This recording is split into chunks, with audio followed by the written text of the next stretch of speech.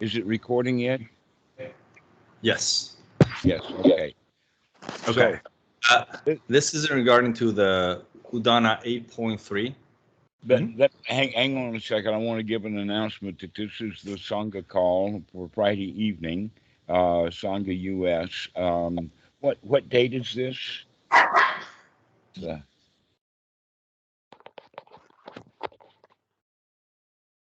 It's a 428. Friday evening is on the 28th. Yes, and the calendar here shows the 29th. So, welcome everybody. We're going to start off today with Harold having a question about a sutta. Yeah. So we've discussed in the past that everything is conditioned, right? Everything has a cause and effect, and it Yes. makes great sense.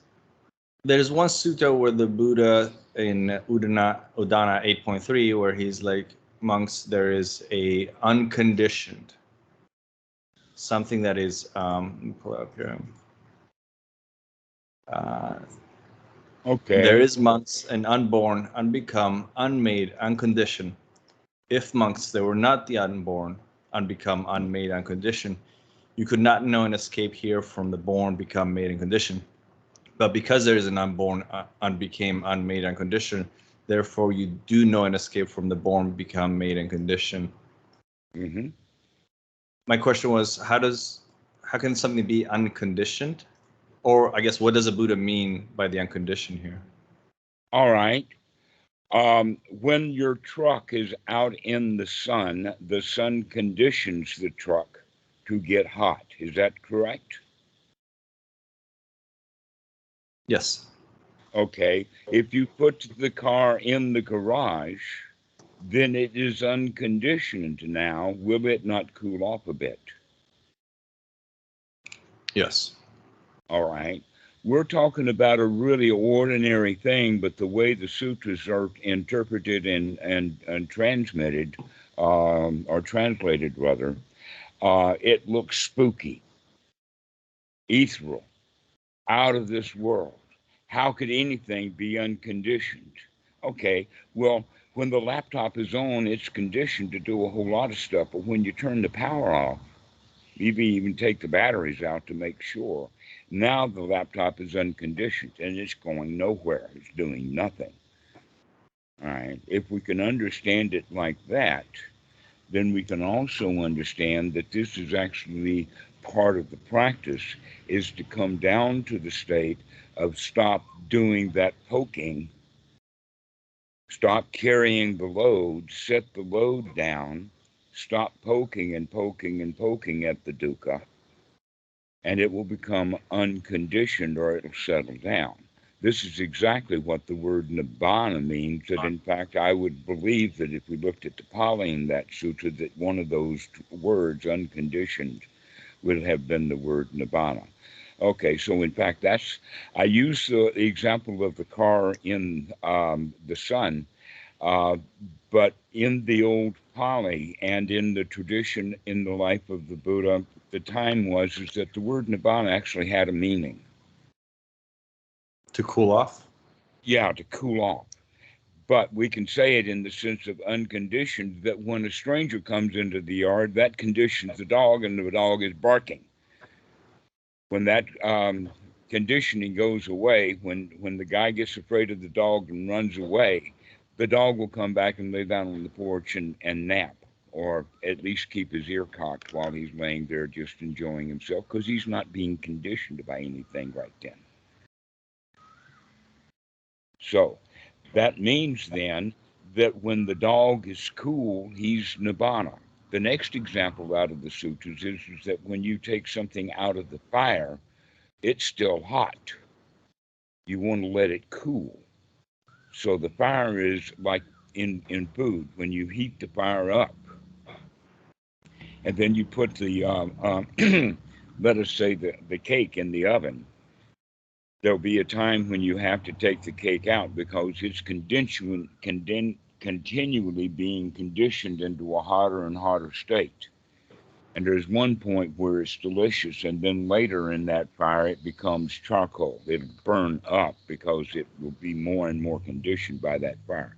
But when you take that food out of the stove and set it on the windowsill like a pie, set it on the windowsill, what does it do? It's becoming unconditioned by that fire and cooling off. All right. So the question, next question is, well, so what about all of this? It's just an ordinary thing. We already know that. I haven't said anything that nobody knows already. It's just the language that we're using to describe it. So That's go ahead. just to add one thing here. That's awesome then, because in Udana 8.5, or sorry, 8.4, the Buddha says, for the dependent, there's agitation. For the independent, there is no agitation. When there is no agitation, there is calm. When there's calm, there's no inclining. When there's no inclining, there's no coming or going. When there's no coming or going, there's no passing away and rebirth. When there's no Uh-huh. passing away and rebirth, there's no here or hereafter or in between the two. Just this is the end of suffering. Mm-hmm. So that ties perfectly into that. Yes, exactly. And you can see that little pathway going down, but it's done in such stilted, out of this world language Right. that everybody who reads that, including the translator who translated out of the Pali, doesn't have a clue about what they're doing there. All right. But when we understand that it's not magical, I mean, the idea also is about spontaneous birth. Because in the time of the Buddha, they believed in spontaneous birth. Now we recognize, no, he was right in the first place. There is nothing spontaneous. Everything has some sort of cause or kickoff or conditioning. And when the conditioning stops, eventually the conditioning mellows out, settles down, and the fizz goes out of the Coke. When you So it's be almost like conditioning of dukkha, right? And then and cooling so off of that. we're conditioned by our dissatisfactions with what is. And so when we take our dissatisfactions out of whatever and stop conditioning reality with our dissatisfactions, then everything gets mellow. Everything becomes peaceful. We live in a paradise, a wonderful place, because it's not being conditioned by my own dissatisfactions. But we need to practice that because we're very, very excellent at conditioning. And this leads into then two points. One is how to practice this knowledge, because this is so far just theoretical. How do we practice this knowledge correctly, and how do we practice it incorrectly? Because Western Buddhism practices this knowledge. They know it exists, but they practice it incorrectly. And part of the reason for it is because they've added an extra ingredient that I'll call a clock, which is kind of a joke. I should better say calendar. A long calendar, by the way, an encyclopedic long calendar. Um, but everything really is in cycles. And so time and calendars, etc., repeat themselves. But the reason I'm putting this in is because really everything happens in the moment. And if we practice correctly, like everything's in the moment, then we can uncondition in this moment, right here, right now. That's what our practice is, which is basically stated very quite correctly without such highfalutin language as is in the Udana. And by the way, the Udana, I think, is the oldest of the literature. The Majjhima Nikaya is dated as around the time of the Buddha's death, to where the Udana already existed, possibly not just as chanted material that the monks did, but also written down. And so it's actually in perhaps an older language or an older Pali than what we find in the Majjhima Nikaya. And it could have been a different village or a different dialect. Okay, so there's some differences in there that many of the translators don't take into consideration.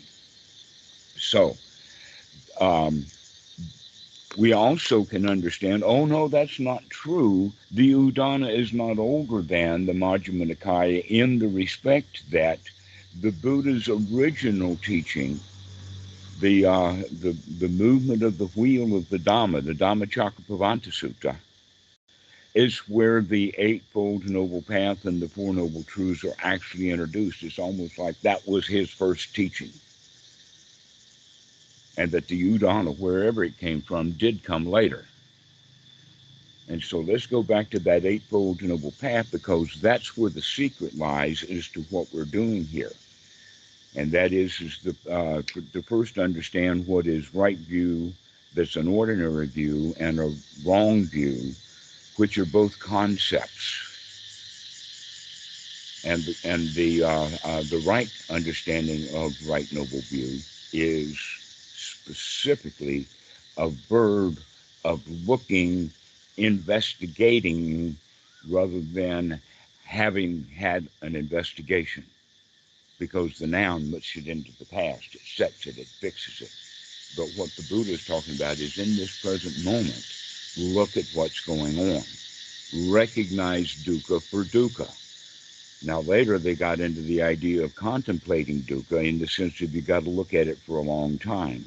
But the Buddha didn't mean it that way. He meant it, look at it right now, see it right now, and then make a change right now. And that change then is actually on the Eightfold Noble Path. But we have to remember to do this, to remember to look at what you're doing, check out that it's dissatisfying, and then make a change. And then later, he talks about it on two different occasions. One is with just this, the sati, wake up, take a look, and make a change. These three things run and circle around each other, building a skill set. And that making a change is always in the beginner's realm, is to sit here and look at what you're thinking and say, is that wholesome or not? And if it's not, change that thought immediately. Change our view. Change it. And in the Anapanasati Sutta, it says, gladden the mind. And in the Udana, where you're reading, it says, stop conditioning the mind with your unwholesome thoughts. And now we're going to condition it in a new way with wholesome thoughts. And eventually, once we get real control of the mind so that we can first take off the bad conditioning by adding good conditioning, now we can learn to take off the good conditioning, and now there's nothing left. And therefore, we're unconditioned. And then nibbana. And that happens for a good meditator who's been practicing doing this about a second, maybe two or three. But that's a skill that has to be developed. But even that meditator who can do that, 10 seconds later, he's back into dukkha again by having the mind start up and starting conditioning him again. And if he can catch it, if he can remember to look again, aha, I see you, Mara, and then throw that Mara out and now become unconditioned again. And we practice this over and over and over again until we get really good at it. In fact, there's times when you can see the thoughts so clearly that they're breaking up before they get fully formed. You just start a thought, just opening your mouth but not quite letting it out in the brain. All right, and we all have these moments. We're not supposed to have these moments. We've got rules against these moments. One of those moments would sometimes you could use the definition of a senior moment, when the mind just goes blank. Within Buddhism, when the mind goes blank, that's a nice state to be in. But when the Westerners are on stage giving a speech and all of a sudden their mind goes blank, they don't like that at all. Oh no, you got to keep that mind machine running. You got to keep that conditioning going. right? So that whole mentality in the West is antithetical. So this is why we need to get away and get into seclusion so that we can begin to change the conditioning that we're doing to ourselves. And so the difference then between the right practice is to see the dukkha immediately as dukkha. That's all the contemplation that you needed is, oh, that's dukkha. Now we can go to the next step of putting in the right effort. That we saw the change, we recognized that this is dukkha. We redoubled our effort. We came back to the Eightfold Noble Path, and off we go. Right now, this little sequence that I've just said is actually what is referred to as the 16 stages of insight within the Mahasi system, and that's where that clock comes in, the time, so that it takes 5 years to see the dukkha. I know people who have been practicing, so they say 50 years, and they know all about it, but they haven't actually seen the dukkha well enough to say, huh, I'm out of here. That in fact, this is what's referred to as the dark night of the soul, is within the Mahasi method. Now, that dark night of the soul, by the way, that phrase dark night of the soul is not part of Buddhism. It's nowhere in the text. It's a Western, actually an American invention. And there are those who recognized the exact place that it comes from, the guy who invented it or the guy who attached the term dark night of the soul to the actual 16 stages of insight. Because once we see the changing, the dissolution. Once we begin to see the dukkha, the dissatisfaction, step 6 then is fear, uh, misery, disgust, despair, then a strong desire to get out of it, followed by step 11 of redoubling one's right effort to get back on step 12 of the Eightfold Noble Path. Very interesting, because the whole point is that we can do that within about 2 or 3 seconds every time. That this is a little cycle that we go through, and yet the clock people say that that 16 stages of insight may take 50 years. It may take 5 years. You got to work, you got to practice, you got to do a whole lot of dukkha before you can understand it well enough to get out of Or at least an hour of sitting in the most uncomfortable it. position you can muster up. So I've done both actually. I've done the year retreat, for the cessation. I've also had the uh, jhana within, like, as I'm grabbing my phone, I just stop for a second. All of a sudden, like, timelessness and spaciousness. Definitely like that one better. And what's interesting is in the jhana, uh, mindfulness is like unremitting, I guess, as you said. You don't have to like try to be mindful. It's just things are very clear and crisp, and you're just naturally in that state. You're Right. not Here, pounding your head to all note. right. In fact, think about sati is like breathing. In fact, that's a very important way of the way that it's phrased correctly in the Anapanasati as sati for the breathing in and out. Sati in and sati out. Now, here's the point. You're going to breathe whether you remember to breathe or not. The question, can you bring that remembrance into the breath? And the way to do that is by beginning to control the breath. That's what we were going to do anyway, is take the right effort to make a change. And so we're actually going to make that effort to make a change to the breath right then and there.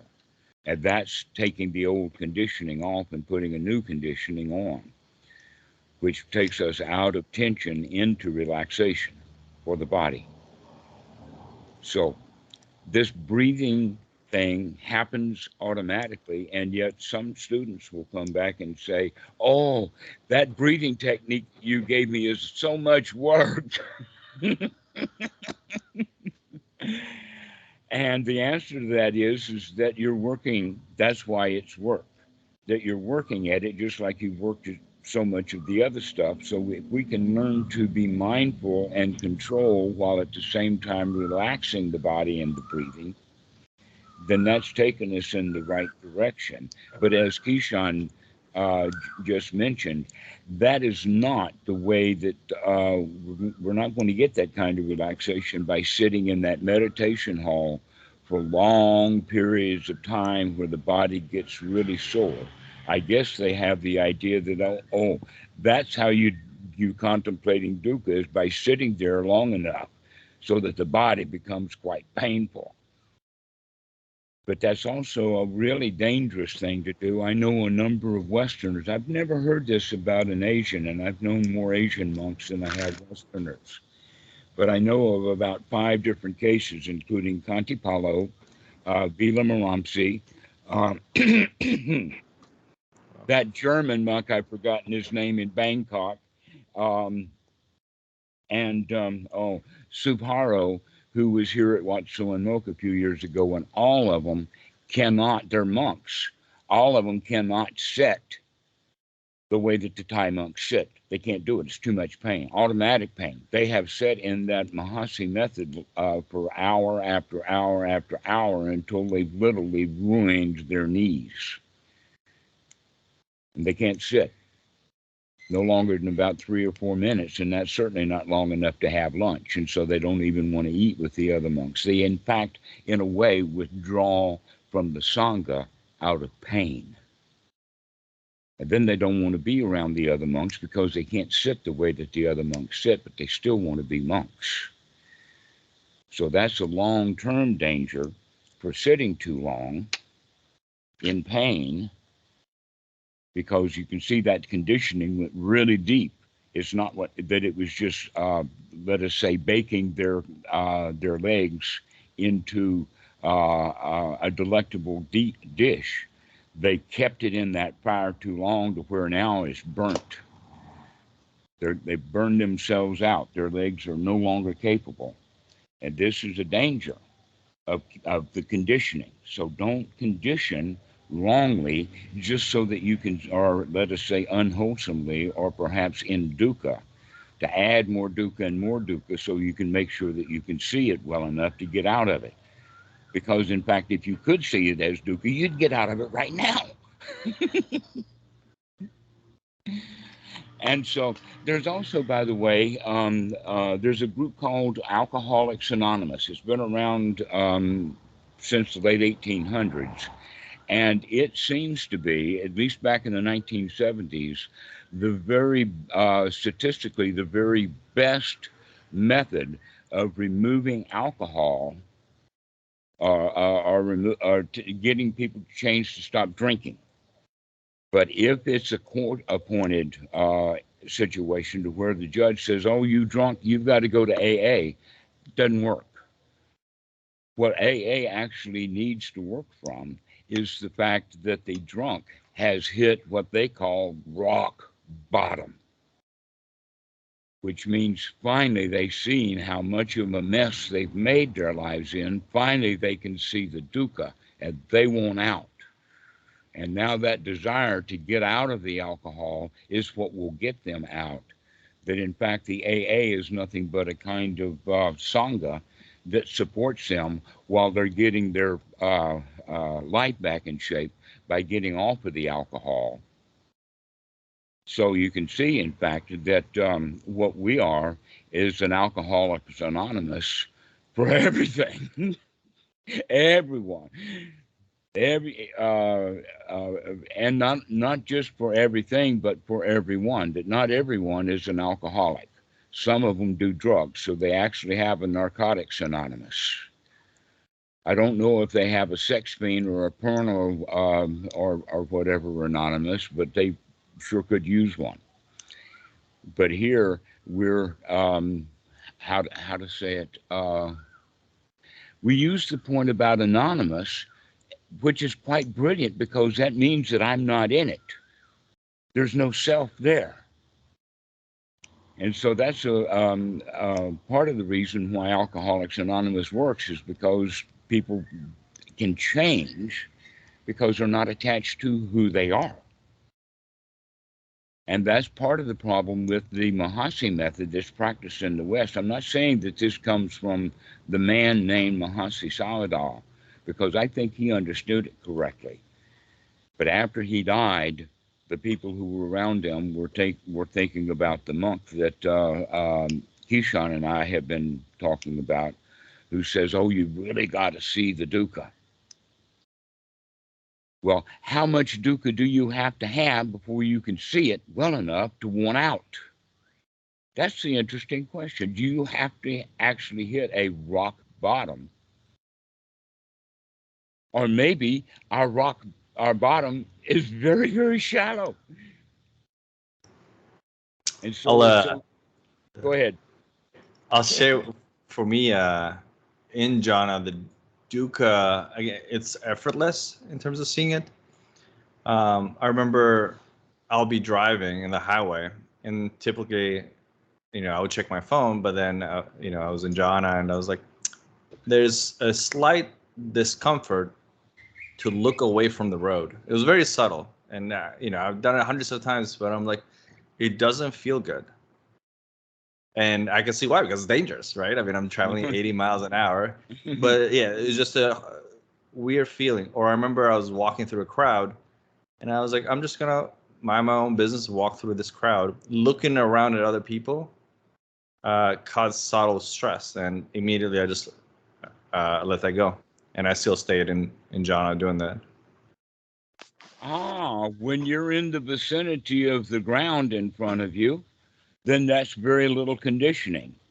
When you're in the vicinity of a whole lot of feet on that ground, you can find your way through it and all is cool. There's not much conditioning. But if you raise your eye level off of the ground and stop watching where you're going to immediately be in a world of hell beings, unhappy people, angry people, people in a hurry, people who are wanting something. And of course, you're going to feel uh, the dukkha if we're awake. If you actually are awake to how you feel. Most of the people actually don't even understand. They do this subconsciously. They walk through a group of people and they wind up feeling bad at the other end of it because they have become one of the hell creatures themselves. It rubs off. We're influenced. In fact, by being among all of those people, and we know it because we're looking at them, they're conditioning us. Isn't that interesting? There's your conditioning back to that sutta that we were talking about. So this is why the Buddha recommends guard the eye door. Look at where you're going rather than all of the scenery. Look at where you're Even going. yeah, even making eye contact with somebody when I was walking, uh, it wasn't an issue, but I realized it would require some effort, and Hmm. it's unnecessary effort as I'm walking. I could do it if there was something I needed, but I didn't need anything, and I stayed, just walking, minding my own business. Hmm. Well, this is a very subtle little thing that you're picking up on. And so I would congratulate you, which is basically the fourth item on the list of the Eightfold Noble Path. That once you recognize that you can change because you have changed and you can see the change, you can recognize that this is no longer dukkha, that we go into a state of jubilation. Wow, no dukkha. And so we come out of it. This is the Sama Sankappa, which has to do with attitude. Then, in fact, in one of the things that you had read, it used the word intention. And I said, I got to make a note of that because we'll come back to it. That intention is what we're talking about. But we're not talking about it in an intention like a builder um, is intending to build a house, and therefore he's got to go get land, he's got to go get plans, he's got to go get zoning ordinance things and go through all the checkpoints and all of that. And so he's got a plan, but he's doing it to intend to build a house. This is not the kind of intention that I'm talking about. Rather, the intention that I'm talking about is a pre-thought. It's a leaning, just like a tree the way that it falls over is in the direction that it's leaning. Possible example of that is the Leaning Tower of Pisa. Now, the city of Pisa actually has spent hundreds of millions of dollars to shore up the foundation strong enough so it will leave the tower leaning, because it's a world class art or tourist attraction. If they set it up correctly, they could do it far cheaper, far more stably, but then they'd lose their tourism. Who wants to watch a tower in Pisa that doesn't lean? All right. But guess what? Think about it. Now that we know that the Tower of Pisa is there and is leaning, they shore up the foundation so that it won't fall over. What direction would it fall over? If it did fall over, which direction would it fall over? Would it fall over into the direction that it's leaning? In other words, you can see this is an example. If this is leaning this way, is it more likely to fall this direction, or is it more likely to fall that direction? Well, if the gravity is pulling it down this way because of the center of gravity, the obvious answer is going to fall this direction. Guess what? Our mind also leans. We've got a deeply buried kind of a world view. And that worldview can be always done in just one sentence, one little thing. The world is dangerous. The world's a paradise. The world is somewhat dangerous. You got to watch where you're going. Oh no, the world's too big. You need help. So these one liners are what our attitude is. And mostly the attitude that we have is the attitude of a victim, which means that which direction are our thoughts going to fall in? They're going to fall in the direction of where the mind is leaning. And so if we have the attitude, or if we have the world view of the world is dangerous, we're going to go around in a state of fear and have thoughts of dangerous things, right? If we have the world view that the world is disgusting, then our thoughts will be in that regard. But if we have the attitude, the worldview, that everything is okay, everything's hunky dory, I'll just relax and watch the show. Then that gives us a new kind of thought system. So this is the sama sankalpa. It has to do with the way that the mind leans. That's what we mean by the intention. What is the intention of this tree? Its intention is to fall this way. If it's leaning in this direction, it's not going to fall that way. It has to be leaning in that direction to fall that way.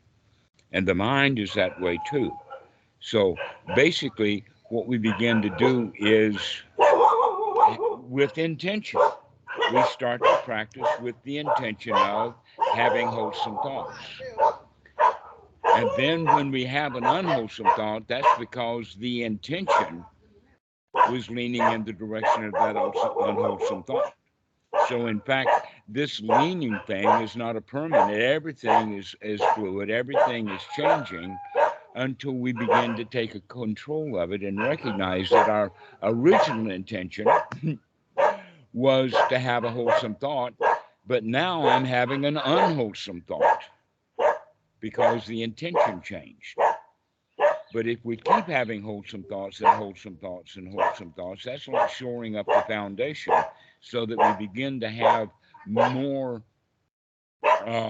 upright intention. And because we have more upright intention, in fact, because the tree is not being conditioned by gravity, it doesn't fall over. So that's back to that first sutta. If our intention is upright, then there will be no conditioning done. The conditioning is the thought or the feeling that we have, but it too was conditioned by our attitude. And we can eventually change that attitude about things And the way that we change that attitude is by being very, very successful at changing our intention one time after another after another. No, I'm not going to have the intention to have unwholesome thoughts. I'm going to have the intention to have wholesome thoughts. I'm going to make the decision to come out of the dukkha, come out of the dissatisfaction, and intentionally, with right effort, come into the state of satisfaction. Because we're manufacturing a new kind of intention rather than using the old kind of intentions that kept us as a victim. We started off as a victim. I started off as a child. Did anybody here start off as a full grown adult? No, we all start off as a tender infant. We are, in the very beginning, completely dependent upon others. We're a complete victim. We're completely helpless, can't defend ourselves from anything. And then as the child grows to age 3, 4, and 5, now he's ordered around. Oh, go pick up your toys, do your homework, this kind of stuff, all on and on. And the child remains the victim. The big people tell him what to do. And we get into a very deep habit of being run by the people around us, by our world. And then we grow up as full adults with that same mentality, that same intention. Where do we ever change that intention from being the victim, being subject to the vagaries of the world, this, what they call the slings and arrows of outrageous fortune, and become the winner instead? To come out of that intention of being the victim into being what the Buddha referred to as the lion. Become that lion. Get your act together. Get your mojo. Get your success going so that you feel successful in your life. That in fact, if you're really, really, and we're not talking about money at all, because people think that they're going to, because they have money, that they're called successful. Most of the people with money are not successful at all. They have no relationship to feeling successful. All they've got is money.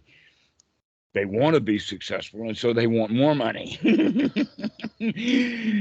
But because money doesn't bring the feeling of success, it doesn't matter. You know, you can have all of the money.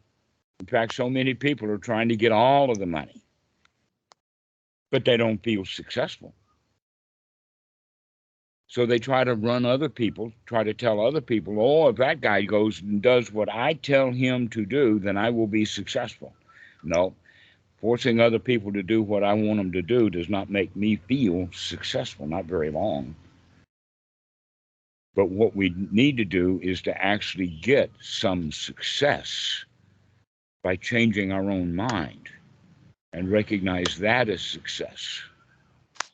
But we have to practice this. Oh, yes, go for it, Kishan. I wasn't even gonna say anything, but I did have the thought earlier that, I mean, that recognizing that you can change the mind. I mean, when you see that you do that, it's really profound. It's like it always makes you think like Obama was really onto something. He was like, "Yes, we can." Hmm. He won an election off of that phrase. Yes, we can. That's an attitude of a winner. It's your fault is the attitude of a loser. So you could say then that Trump has a victim's loser's attitude, even though he's very much in love with himself and sees everything from a selfish position. He sees himself ultimately vulnerable. He's weak. And look at all the people that are chasing him around because he hasn't been able to see dukkha, not real dukkha, that anything that he's dissatisfied with is somebody else's fault. So that's back to being the victim again. That really one of the understandings about dukkha is that, oh, it's something that I am doing. I am conditioning. I'm the conditioner here. What is that conditioning? That attitude of being the victim. And so we can practice coming out of the victim's position into the winner's position And that's a major change in the conditioning. That in fact the winner's position is kind of like just doing without the burden of the victim's position. That you could say having no position at all, not wanting to have a position, not even wanting to be the winner. That I talk about it like that to give the students an understanding, but the real winner doesn't care a flying rip about whether he's the winner or not, because we're talking about an attitude here, not an ego position. And this is how we become unconditioned, because you can also think of conditioning as like a burden. So the donkey can go all over the place all by himself. Got marvelous footing, can go up hills and all of that kind of stuff. But donkeys don't have such sure footedness if they're laden down with pots and pans and dynamite and all kinds of baggage that the donkeys used to have to carry. When the donkey is laden down, his footing is not stable. But when we uncondition the donkey and take that burden off of his back, now he's sure-footed. So this is the conditioning that we're removing, is that position of being the victim, because that victimhood is such a burden. We were burdened down with rules about how things are supposed to be, and we're carrying such a backpack full of conditioning that the world should be this way. That guy ripped me off for $100,000 and I want revenge. You ever had those kind of thoughts? Maybe it wasn't that amount of money. I'm just making it big so that it impacts you. But we can do that with $600. Have you ever been ripped off for 600? How about $10? That happens often on the internet, I think. All right. So the conditioning that we have is the rule: he should not rip me off, which means I'm a victim. A better way of looking at that is, $10 is nothing. So I can uncondition, unburden, and I don't have to worry about getting revenge. If people had this mentality, I think the legal profession would fall apart. The United States has got too many, I mean, it's very litigious, which means a huge amount of people are carrying around that victim's position of, he done me wrong and I'm going to get even if it costs me more money than I lost. Them lawyers are greedy people. And so that guy who is wanting to sue his relative or sue his um, banker or whoever, he's carrying around that rule, and that conditions his mind, and he feels bad. He's the victim.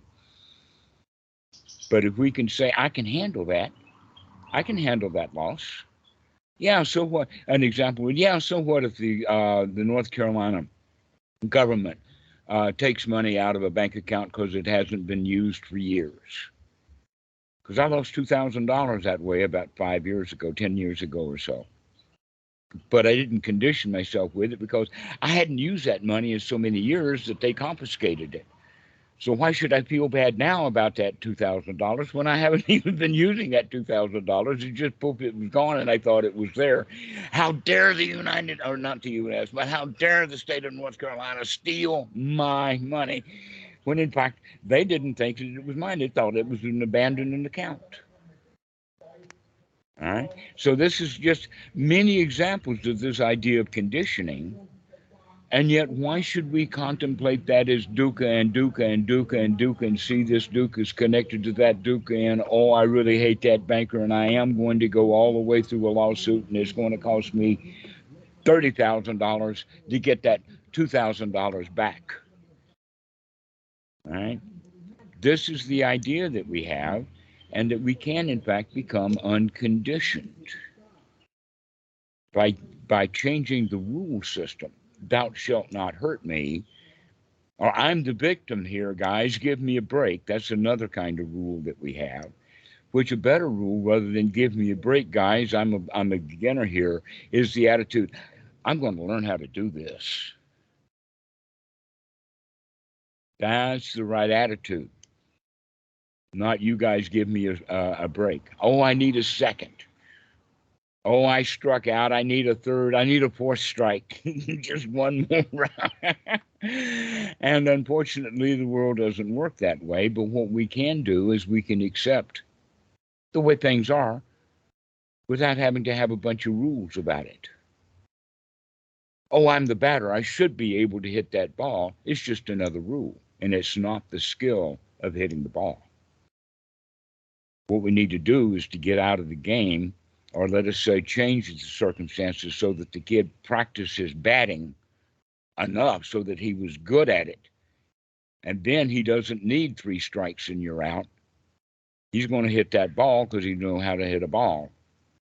And so this is the way that we stay in that mentality of being a victim, of wanting a do-over, wanting a second chance, feeling bad because we failed at something we don't know how to do, when all we have to do instead is practice, practice, practice baseball, practice catching, practice throwing, practice the piano, practice the flute, whatever it is, it's practice, practice, practice. And here, with one other ingredient, we're going to practice enjoying practice. And what are we practicing? Enjoying practice.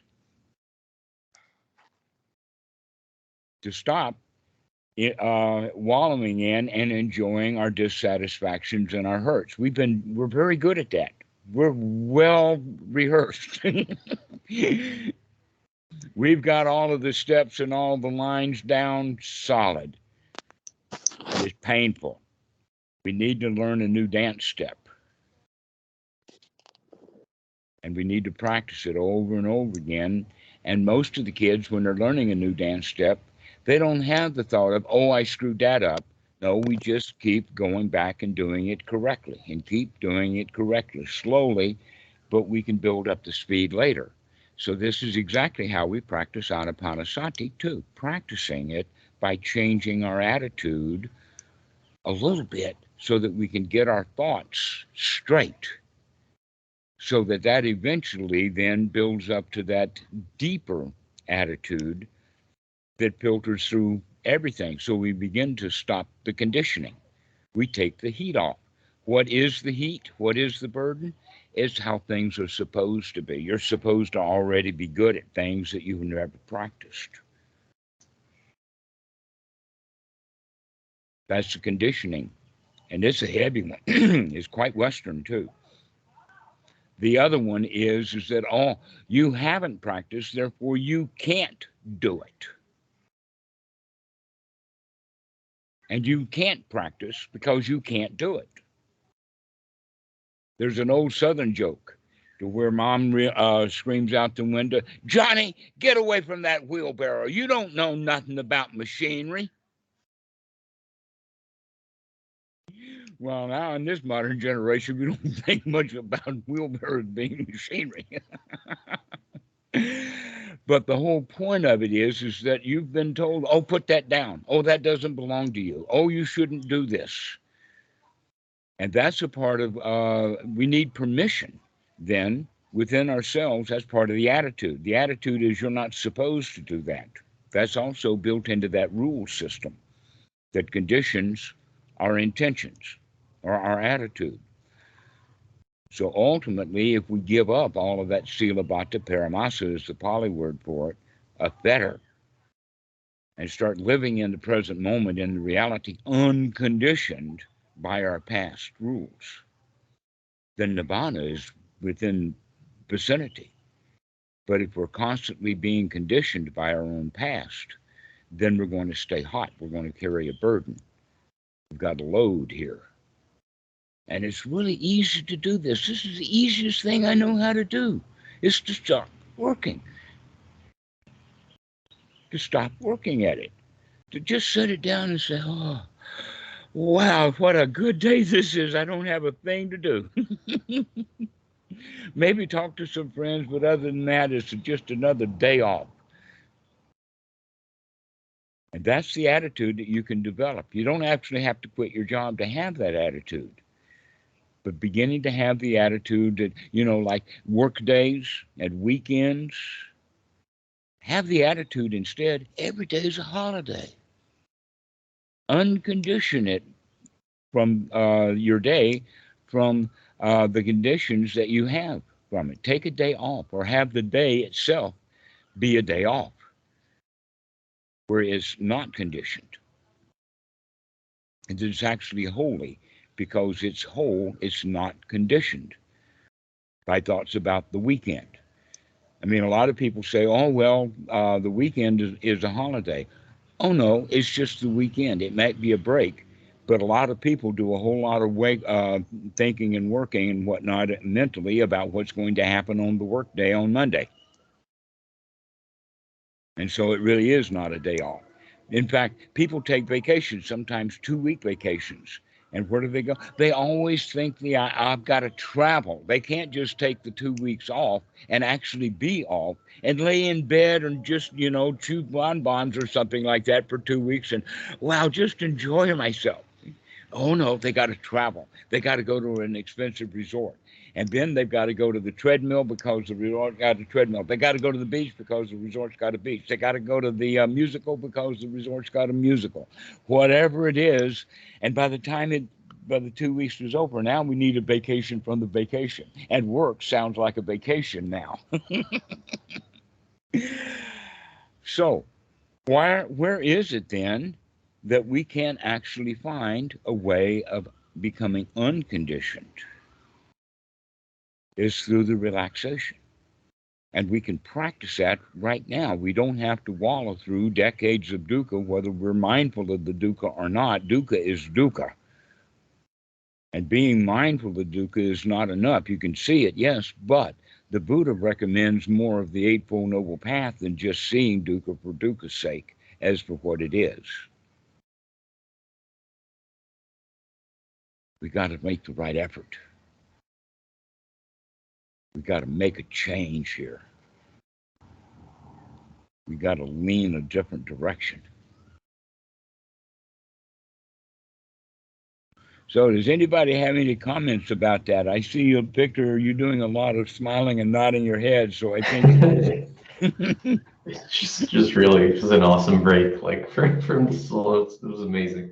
But I was actually looking up like on Reddit, like about like Christianity and like redemptive guilt or redemptive like suffering, and because it's something so pervasive, and it just really helped me sometimes just understand like the way sometimes like society actually works. So people there, they're like, oh, because Christ suffered for us, so you must suffer. In a way, it relieves him from suffering. So it's definitely like this attitude. And it was just like a rabbit hole. And it was like people actually just writing that out, believing that. But it's also like very pervasive without people even being aware that it's actually like just a culture. So all of that, what you were saying, just definitely just goes against it. So it's definitely like a it's just refreshing to just to see like the contrast, because otherwise you're barely aware that it's like a cultural aspect and it actually happens like to us. So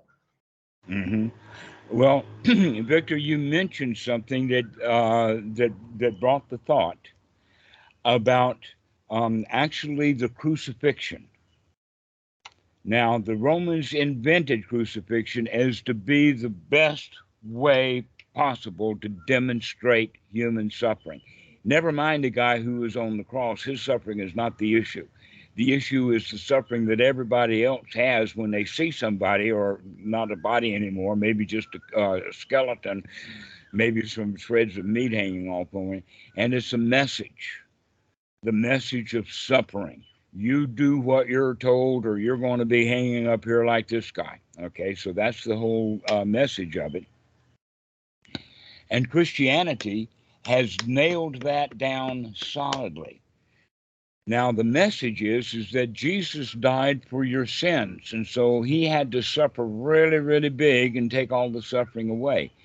But actually, what we've done instead is taken Jesus as kind of a model. We now are conditioned by that crucifix. Now, one of the things, is, by the way, the joke is that the Protestants, they didn't like him up on nailed to the cross. The Catholics are the ones that keep him nailed up on the cross. But the Protestants want to let him go. You know, if you take those nails out of his hands and his feet, he's buoyant. He just floats right out into the air. But them Catholics, they'll go grab that foot of Jesus and drag him back down and nail him back up to that cross, right? Because they want to use that as your model for you got to suffer. And so our culture has a whole lot of suffering built into it out of that icon of Jesus. It's part of the Christian, the Protestants, everybody in the culture of Christianity has that mentality. It's, by the way, part of being the victim, ultimate victim, of being strung up and hung out. Okay, and that no freedom, by the way, at all. Great pain, great suffering. So recognize that you actually nailed yourself up too. We condition ourselves. We feel bad. We get that bad feeling from the culture. It's built into the culture. Just like walking around and seeing all those people. Well, guess what? Many of them are right in that moment being conditioned by not the thought of Jesus being on the cross, but because they have been thinking in the past and they've got that conditioning or that leaning built into their sankara or that sankapa. And so, because of that, people go around being miserable all the time when we could have a choice. We could be happy instead. We can lay in bed and eat bonbons. We don't have to chase that resort all over the place. And it's just the smallest things as well, like just some trivial things that people are just very pissed off. Like just I don't know, like the elevator, like the building I live in, like has two elevators. One of them is just broken. Like the other one Mhm. takes like 30 seconds more now. And like people just kept complaining to me, like I think three different people, like, oh my god, 2 weeks, like until they fix this. I'm like, Jesus, it's just an elevator. So it doesn't have to be even like resort or anything else. It's just it seems like so self-inflicted and so It voluntary is. when It's it's just all trivial things. look at that. In fact, exactly what we're talking about complaining. That when we are complaining to another person, we're conditioning them. But look, we've already conditioned ourselves into complaining. We're already only victims complain. A dictator doesn't complain. He just kills somebody. I mean, he just does something. He doesn't complain. It's the victims who complain. So recognizing that if we're complaining about something, we've already conditioned ourselves into being the victim of needing to complain, and whatever we're complaining about is not right according to our standards, rules, supposed tos. And so look how much we've got going on in there. And so here's a trick for you. Whenever you open your mouth to start complaining, wake up to see I'm complaining right now. What was the conditioning that got me into that? Let me change that conditioning so that I can come out of that right here, right now. I can stand in the Walmart complaint department and have a great big happy smile on my face. But most of the people who are there that are returning stuff, they call it a complaint department because people are there to complain about the item. They would rather complain than just get their money back. And so, what kind of attitude would you have when you return merchandise that you don't want? Do you have to complain and feel bad? Or you can just get your money back?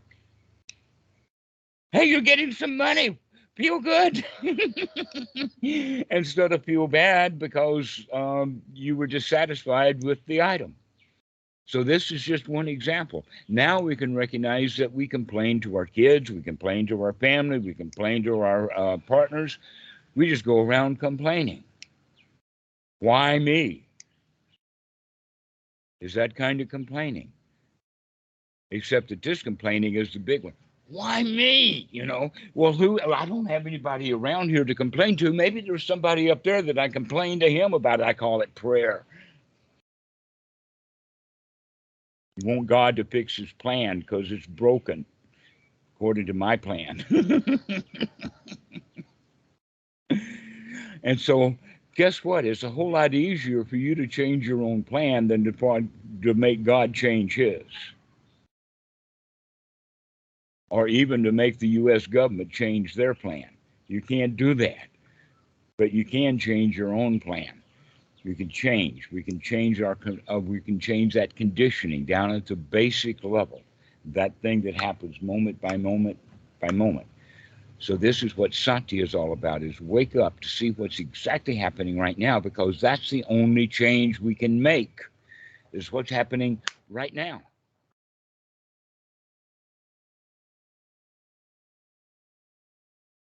We can't change the world.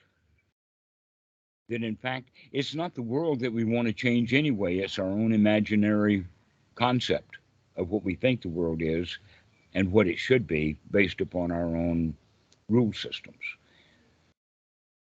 So the world is actually, we condition the world and then we don't like the world, and so we condition more. And we get ourselves into a cycle of spiraling right down into feeling bad. So where can we catch? Where can we stop it? Where can we see it? Because anytime that we can wake up and take a look at what we're doing, we have the opportunity to change it right then, right there, to stop that conditioning. You don't have to keep looking and keep looking and keep going down the rat hole of dukkha over and over again. You don't have to have what you would call rock bottom, because rock bottom is there's nowhere else to go except up. But we can make that decision in the shallow water. We don't have to go deep down to rock bottom. We can get better at it than that. We don't have to be completely overwhelmed with dukkha in order to see it. We can see it, just a tiny little of it, just a little bit, just a little dissatisfaction, and that's enough to see it, and so we can throw that out. We don't have to become completely overburdened with it. And that seems to be the Mahasi method. That's why it's got that label of dark night of the soul, is because you're supposed to go through so much dukkha that you do hit rock bottom, and that's where your effort comes from. No, the effort is coming from the knowledge of there is no place to go now but up, and you don't have to get completely miserable. Just a little bit of misery, and oh, I see that, and I'm out of here. I don't have to get myself into the depths of suffering in order to get out of it. I can get out of it as soon as I see it. But I think possibly the word has to do with contemplation, that word contemplation has gotten into Western Buddhism, perhaps through Catholicism, because in Catholicism, they do have meditations that are contemplative. They even call it a contemplative existence or life or whatever like that. And the contemplations that they do are something like, oh, what is the nature of the Trinity? Well, Trinities, that's just three of a kind. There's nothing to it. But they want you to contemplate the Father, the Son, and the Holy Ghost, and chase the holy spook all over the monastery, looking to see what Dad is doing, or other contemplations like the compassion of the Mother Mary, or anything like that. That would be the contemplation stuff. And so the Buddhists have picked up on, oh, you're supposed to contemplate dukkha, right? Well, contemplating dukkha is not what we don't know. We don't want to. It's almost like, can you recognize a turd for a turd, or do you have to pick it up, hold it in your hand, squeeze it around, stir it with your finger, wipe it all over the wall before you understand that this is a turd? Can you see a turd from a distance and not step in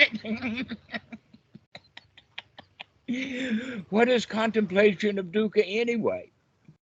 But rubbing your own shit all over the place.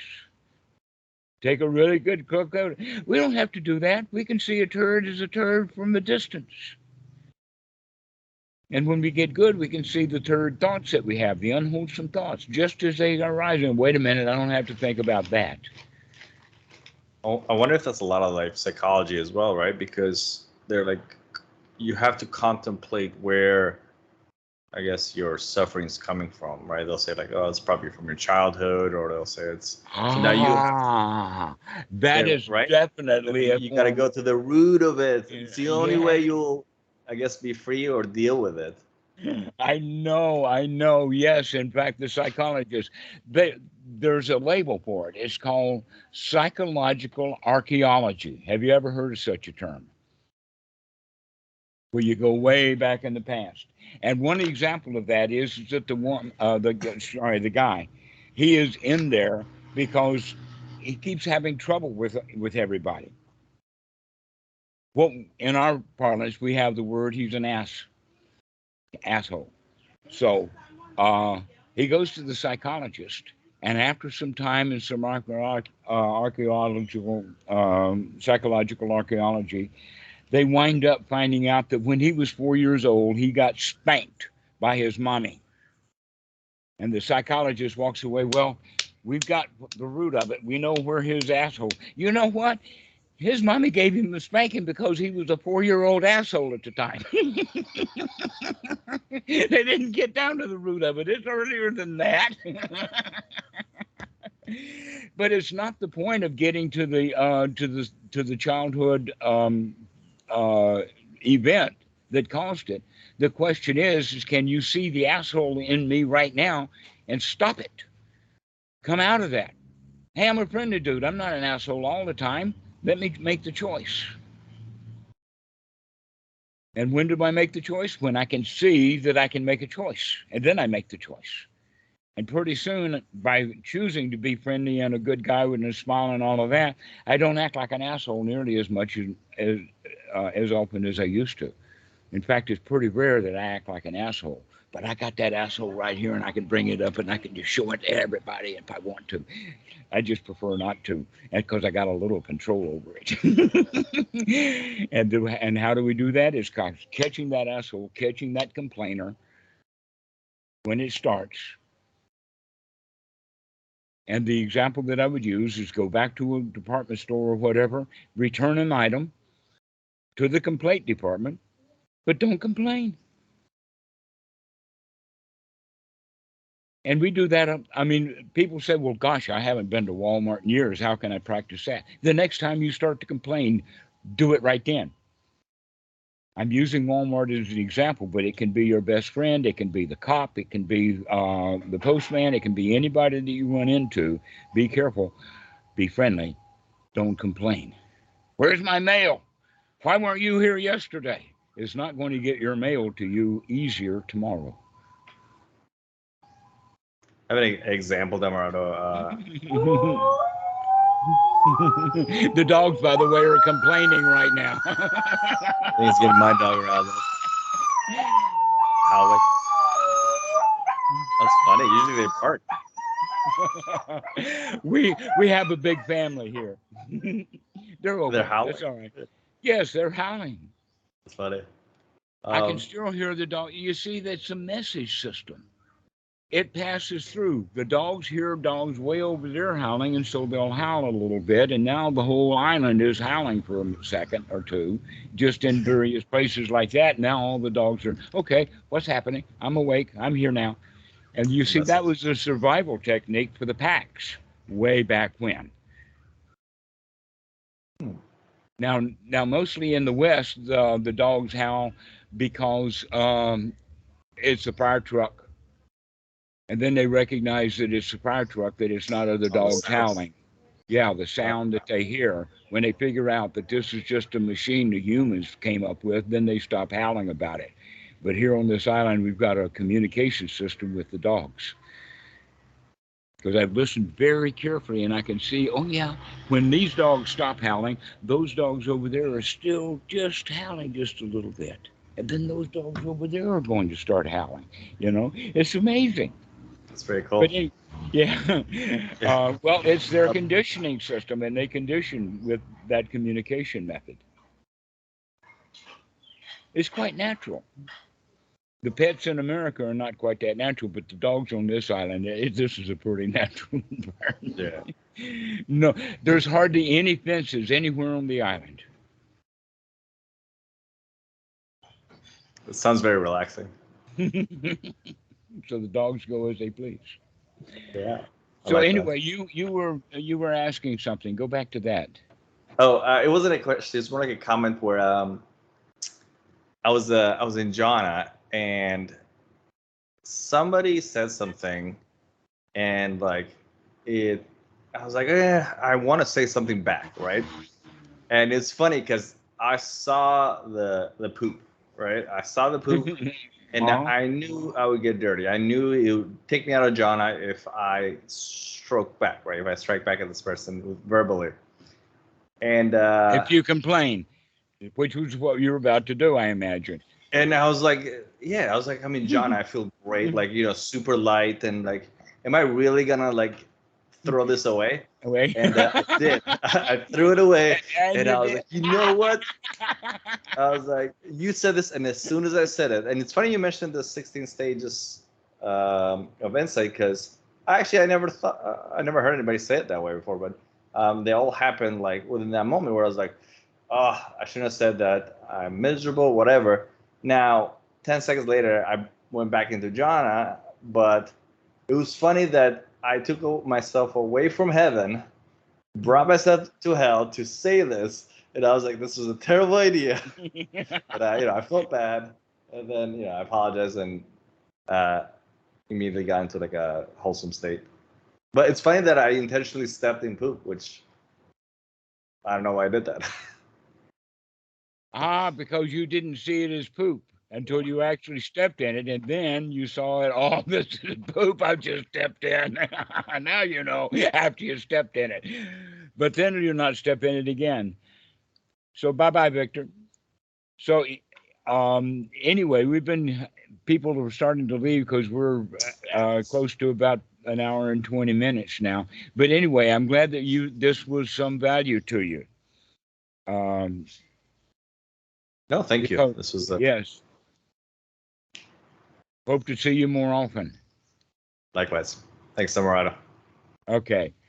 Keyshawn, do you have any parting words?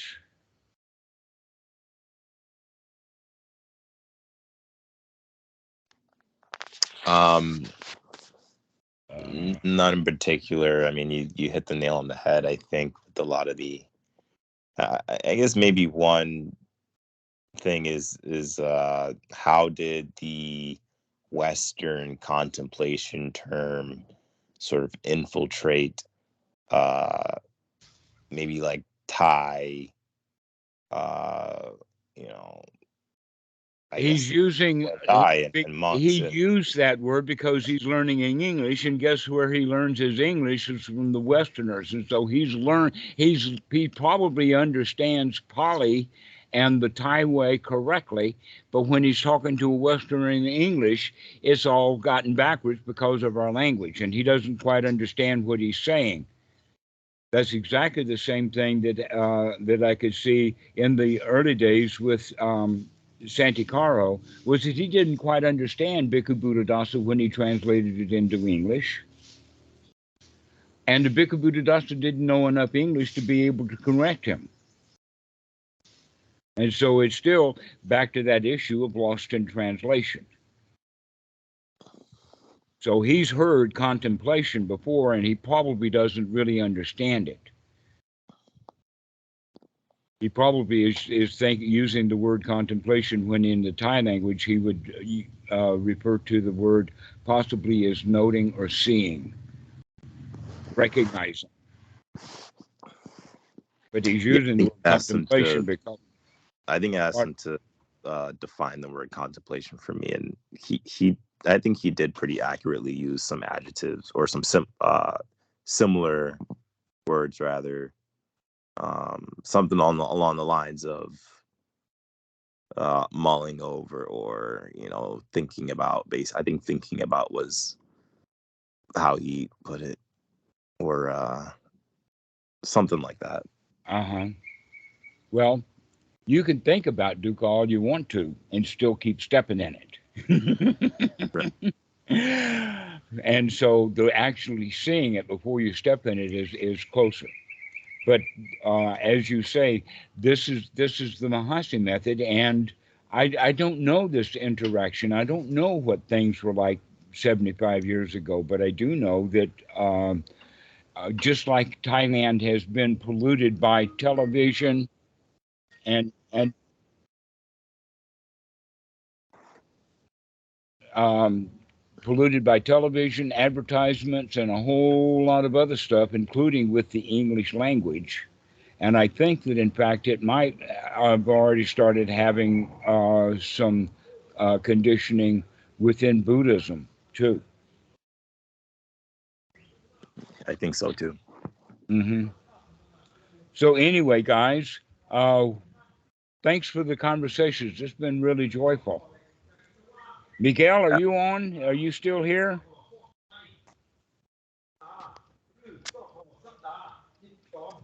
I guess not. All right. So anyway, Miguel, Keyshawn, we'll finish the call now. See you later. Hope everybody has abilities to stop complaining about stuff. See you later, Oh, Damrado. See Let's you later, Damarado. oh, Thank you. Miguel, yes, okay, thank you. I'm glad to see you still here. All righty. Yeah, still here. Thank All you. right. Okay, bye Damrado, bye. let's end the recording and keep this call going, perhaps just Okay. for another minute.